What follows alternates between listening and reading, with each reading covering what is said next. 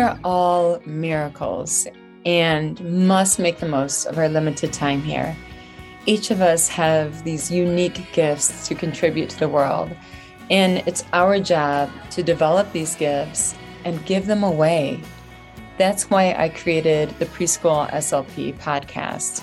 The Preschool SLP is about working smarter to create real change in ourselves and in others. Being an SLP is a mission. Let's discuss topics that matter. What are the game-changing strategies? How can we treat the whole child? How can we create the shiniest versions of ourselves and of our clients? We're here at the drawing board for a reason. You bring your own unique gifts. Together, let's create better.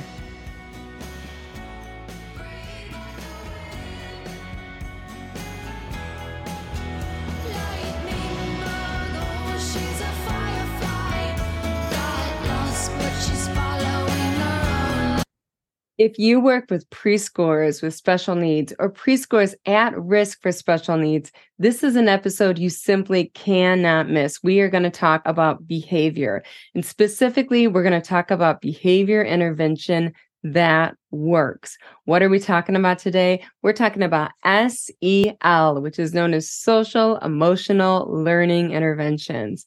And what the research indicates is when you add these social emotional learning interventions to preschool level intervention, you improved outcomes in socialization skills as well as a reduction in problem behavior. And not only are you going to find a nice, substantial improved outcome, and when I'm talking about improved outcomes for children at risk for special needs, you're looking at half a standard deviation on average. So half a standard deviation improvement in social emotional skills, half a standard deviation improvement and reduction in problem behaviors. That's what we're looking at. This is substantial. We're talking about 38 preschool age studies that studied SEL, and this is almost 16,000 preschoolers. And what they found is they found a medium effect size, meaning almost a half a standard deviation improvement in social emotional skills and almost half a standard deviation improvement in a reduction in problem behaviors. What's really special about SEL is that the effect persists, and the research indicates that children at 18 years of age show benefit from SEL interventions that were provided at the preschool level. Now that's huge. So this research is not only about the immediate benefits that we talked about, improvement in social emotional skills, improvement in socialization skills, reduction in problem behaviors immediately, but the research indicates that these preschool level interventions impact can persist into adult age. So they're finding that children at 18 years of age that had the SEL preschool level intervention are more likely to graduate from high school. They're more likely to go into college. They're more likely to have less problem behaviors. They're more likely to be healthier. So the impact of these preschool level SEL interventions is not only immediate, it's persisting into age 18 years. So that's why we care about social emotional literacy, especially if you're working with children with special needs. When we're in the field of speech language pathology, unfortunately, it's not talked about enough. And this is why I say you need to have wandering eyes in this field. You're not treating a mouth and you're not treating an ear. You are treating a child. And communication impairments are multifaceted. The research indicates that children with communication impairments are more likely to have behavioral and social challenges. So we want to treat the whole child. And I'm going to show you exactly what I do in therapy and in a large group classroom setting to treat the whole child. So first, we're going to talk about social emotional learning. And social emotional learning has 5 components or 5 areas to be concerned with. The first area is self-awareness. The second area is social awareness. Third area is self-management. Fourth area is responsible decision-making. And the fifth area is relationship skills. We're looking at the basics of how to be a good student. So what rules do I teach these children at the preschool age? How do I incorporate social emotional learning into my Monday morning clinical practice? I break it down into 5 rules. So when I'm looking at the first component of self-awareness, my rule is that the children pay attention. So what I have the children do is make binoculars over their eyes. You can see this if you're watching the YouTube video. And I say, take out your binoculars, and they put the binoculars over their eyes. And I say, did you pay attention? And then we hold up our hands in 2 check-like formats and say, check. Now, what this does by holding the hands over our head in the air is we're stimulating the vagus nerve. This is a celebratory emotion that elevates dopamine levels. Remember, when dopamine levels are elevated, children are more likely to remember the event. It becomes more memorable and it accelerates learning. So then I go to the second rule. The second rule is hitting social awareness. And that is, did you get out your telephones? I tell them, and we go, ring, ring, ring. So that's before I go into the rule. I'm using an anticipatory prompt. I'm having the children physically prepare themselves for the rule. They're thinking about the image of what we're going to talk about, and they're using their physicality, which will really optimize gains. If you're using gesture cues, what my research has indicated is that it's much more powerful than picture cues. The hands are connected to the brain. So I say, under social awareness, bring, bring, answer every single, and then we put out the 2 check marks. Did you? Now they're going to go and self-reflect and self-monitor. Did you? Yes. Check. And once again, our hands are over our heads because we're stimulating that vagus nerve. We're elevating the dopamine levels in the celebratory universal posture. Number 3, I'm going to say, let's look at whether you make big muscles. And we're going to look at whether this is going to be self-management. Do they work super hard? So I have them make big muscles and they kiss their muscle. Mwah, mwah. They say, did you work super hard? So this is really about effort. And some people I've seen on social media be like, play isn't effortful. And I say that's not the case at all. There's a lot to be said about effort. And the research indicates that giving encouragement to effort is very powerful and it produces better outcomes. And for our children with special needs, the truth of the matter is they're going to have to work exponentially harder than their neurotypical peers. Effort is what's going to bring about success, this development of self-efficacy.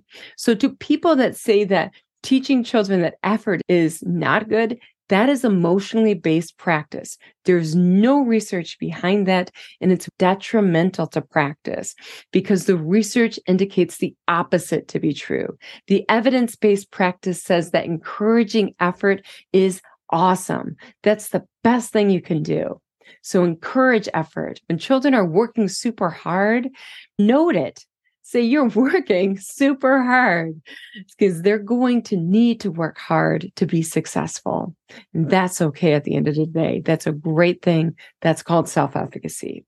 So we make big muscles and we say, did you, and they kiss their muscles, work super hard, check. And we raise our hands over our head, making the checks. Once again, elevating the dopamine levels, stimulating the vagus nerves. And that means we're optimizing learning. Okay, let's look at the next rule. Rule number 4. So there's 5 rules. This tenet we're looking at is responsible decision making. Did you, and we're going to chop the wood. They chop their hand. Did you follow every direction? So this is responsible decision making, making a choice to follow every direction, even if that's not what the child wants to do at the time. And then we ask, did you? And then we say, check. And once again, you're stimulating that vagus nerve with your hands over your head, making the check marks back and forth. And the last rule, we're looking at the last core component of SEL, and that is relationship skills. Now, this becomes very important because so many of our children have sensory issues. And if the children are touching other children, you're going to have fireworks. We have sensory seekers, sensory avoiders, the two of them together. You're going to have children crying. You're going to have fighting. You're going to have tantrums. It's going to be really, really bad. So, rule number 5. We make a nest with our hands. We interlace our fingers. See the nest? Wow. Did you keep your hands to yourself? Then we say, did you? And then they hold up their hands and say, check. So that is the final rule. Did you keep your hands to yourself? So what we looked at is I incorporated in my rules, and these are the rules that I go through at the end of every single therapy session. I go through these rules. And then at the end of it, I have a treasure box. Now, I don't want you to think about an external locus of control. That's not at all. The treasure box is an artifact, and the treasure box is a way of saying that these are 5 things that you did, and you get to be you get to pick a treasure because you follow these 5 rules, and then you get to bring it home and show your parent the treasure and tell them why you got these 5 rules. Now, the treasure is either going to be a writing utensil, it's going to be a nature piece, a rock, or something of that nature that encourages learning or that encourages the child to love nature. And the children love it. So they pick out their treasure and they're very proud of themselves. This is simply an artifact that makes all of these abstract socialization rules real. This is their, yes, I did all 5 things. So that is how I work the system. Now, the same thing I do in group, and I follow the positive behavior supports heavily research-based approach. Now, always evidence-based practice. I've heard people also on social media say positive behavioral support systems are bad. And why? Because I said so, because it fosters an external locus of control. Well, the research indicates contrary. The research indicates that positive behavior support systems are great for students. They're great for teachers. They're great for schools. This is a highly evidence-based practice. At the end of the day, whatever you do, you have to not do it because someone said so. You have to do it because you have the numbers to support it. You need the scientific data to support what you're doing. What we're doing is too important for it to be based on hearsay. Getting into that research, what I do when I'm teaching a large group, if you're a classroom teacher, this is how I would do it. In the beginning, we go over these 5 rules and these 5 gestures. I have something such as listening spray, which is a water bottle with spray in it. And I put all these stickers and I decorated and I wrote listening spray on the bottle. And I spray the children at the end when we go through all the rules. Or I might have magic dust, which is sprinkles of glitter. And on the cover, it says magic dust, and I decorated it all cool. So they actually think it is magic dust.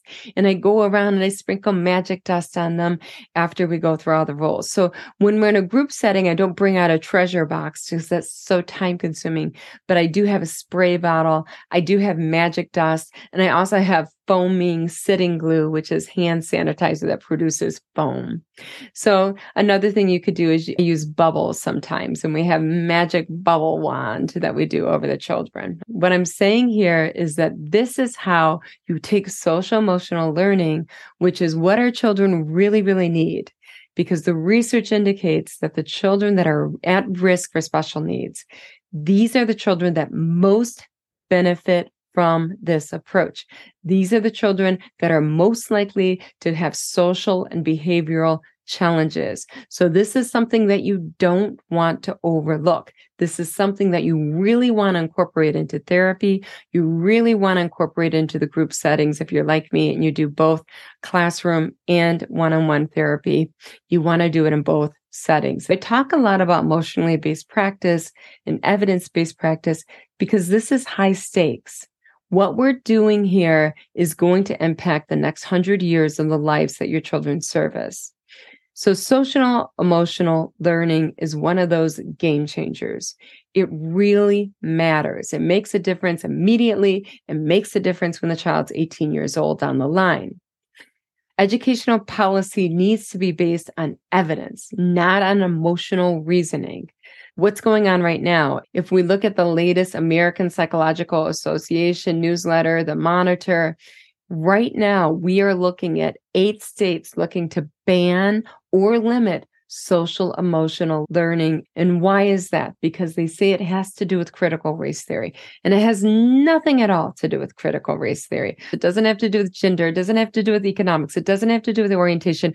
It simply has to do with being a good student, learning the foundations of how to be a good student. And it's highly effective.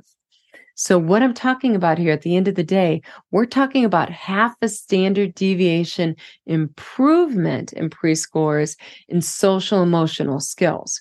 We're talking about a half a standard deviation improvement in reduction of problem behaviors. This is good stuff. This is changing lives. You have to be educated. And if you're going to take a stance on educational issues, if you're going to take a stance on educational policy, if you're going to take a stance on what is evidence-based practice, be ready to show the numbers. Do the research. Everything I share on this podcast, if you ask me any question of anything that's been shared, I can show you the numbers in a couple of minutes. Give me a minute or two, and I'll give you the peer-reviewed research article to support it. Give me a minute or two, and I'll give you the random controlled study to support it. Give me a minute or two, and I will give you the meta-analytic research to support it. Give me a minute or two, I will give you the large N longitudinal research to support it. That's what needs to drive educational policy, not emotions. Emotions tend to have the opposite impact, in which emotions are actually going to be detrimental to innovating practice. They're going to be detrimental to changing lives. They're going to take us back in time instead of moving us forward. And one last note, if you are a SIS member or if you are thinking about becoming a SIS member, join today because this Friday, I'm going to send out the visuals for these rules so that you can implement them into your classroom or you can implement them into your therapy sessions. I'm also going to share a video clip to show the gestures that I use with each of these rules so that you can easily share that with parents as well. So I want you to take all of this information, roll up your sleeves, and make the world a better place, one child at a time. You are always going to be first.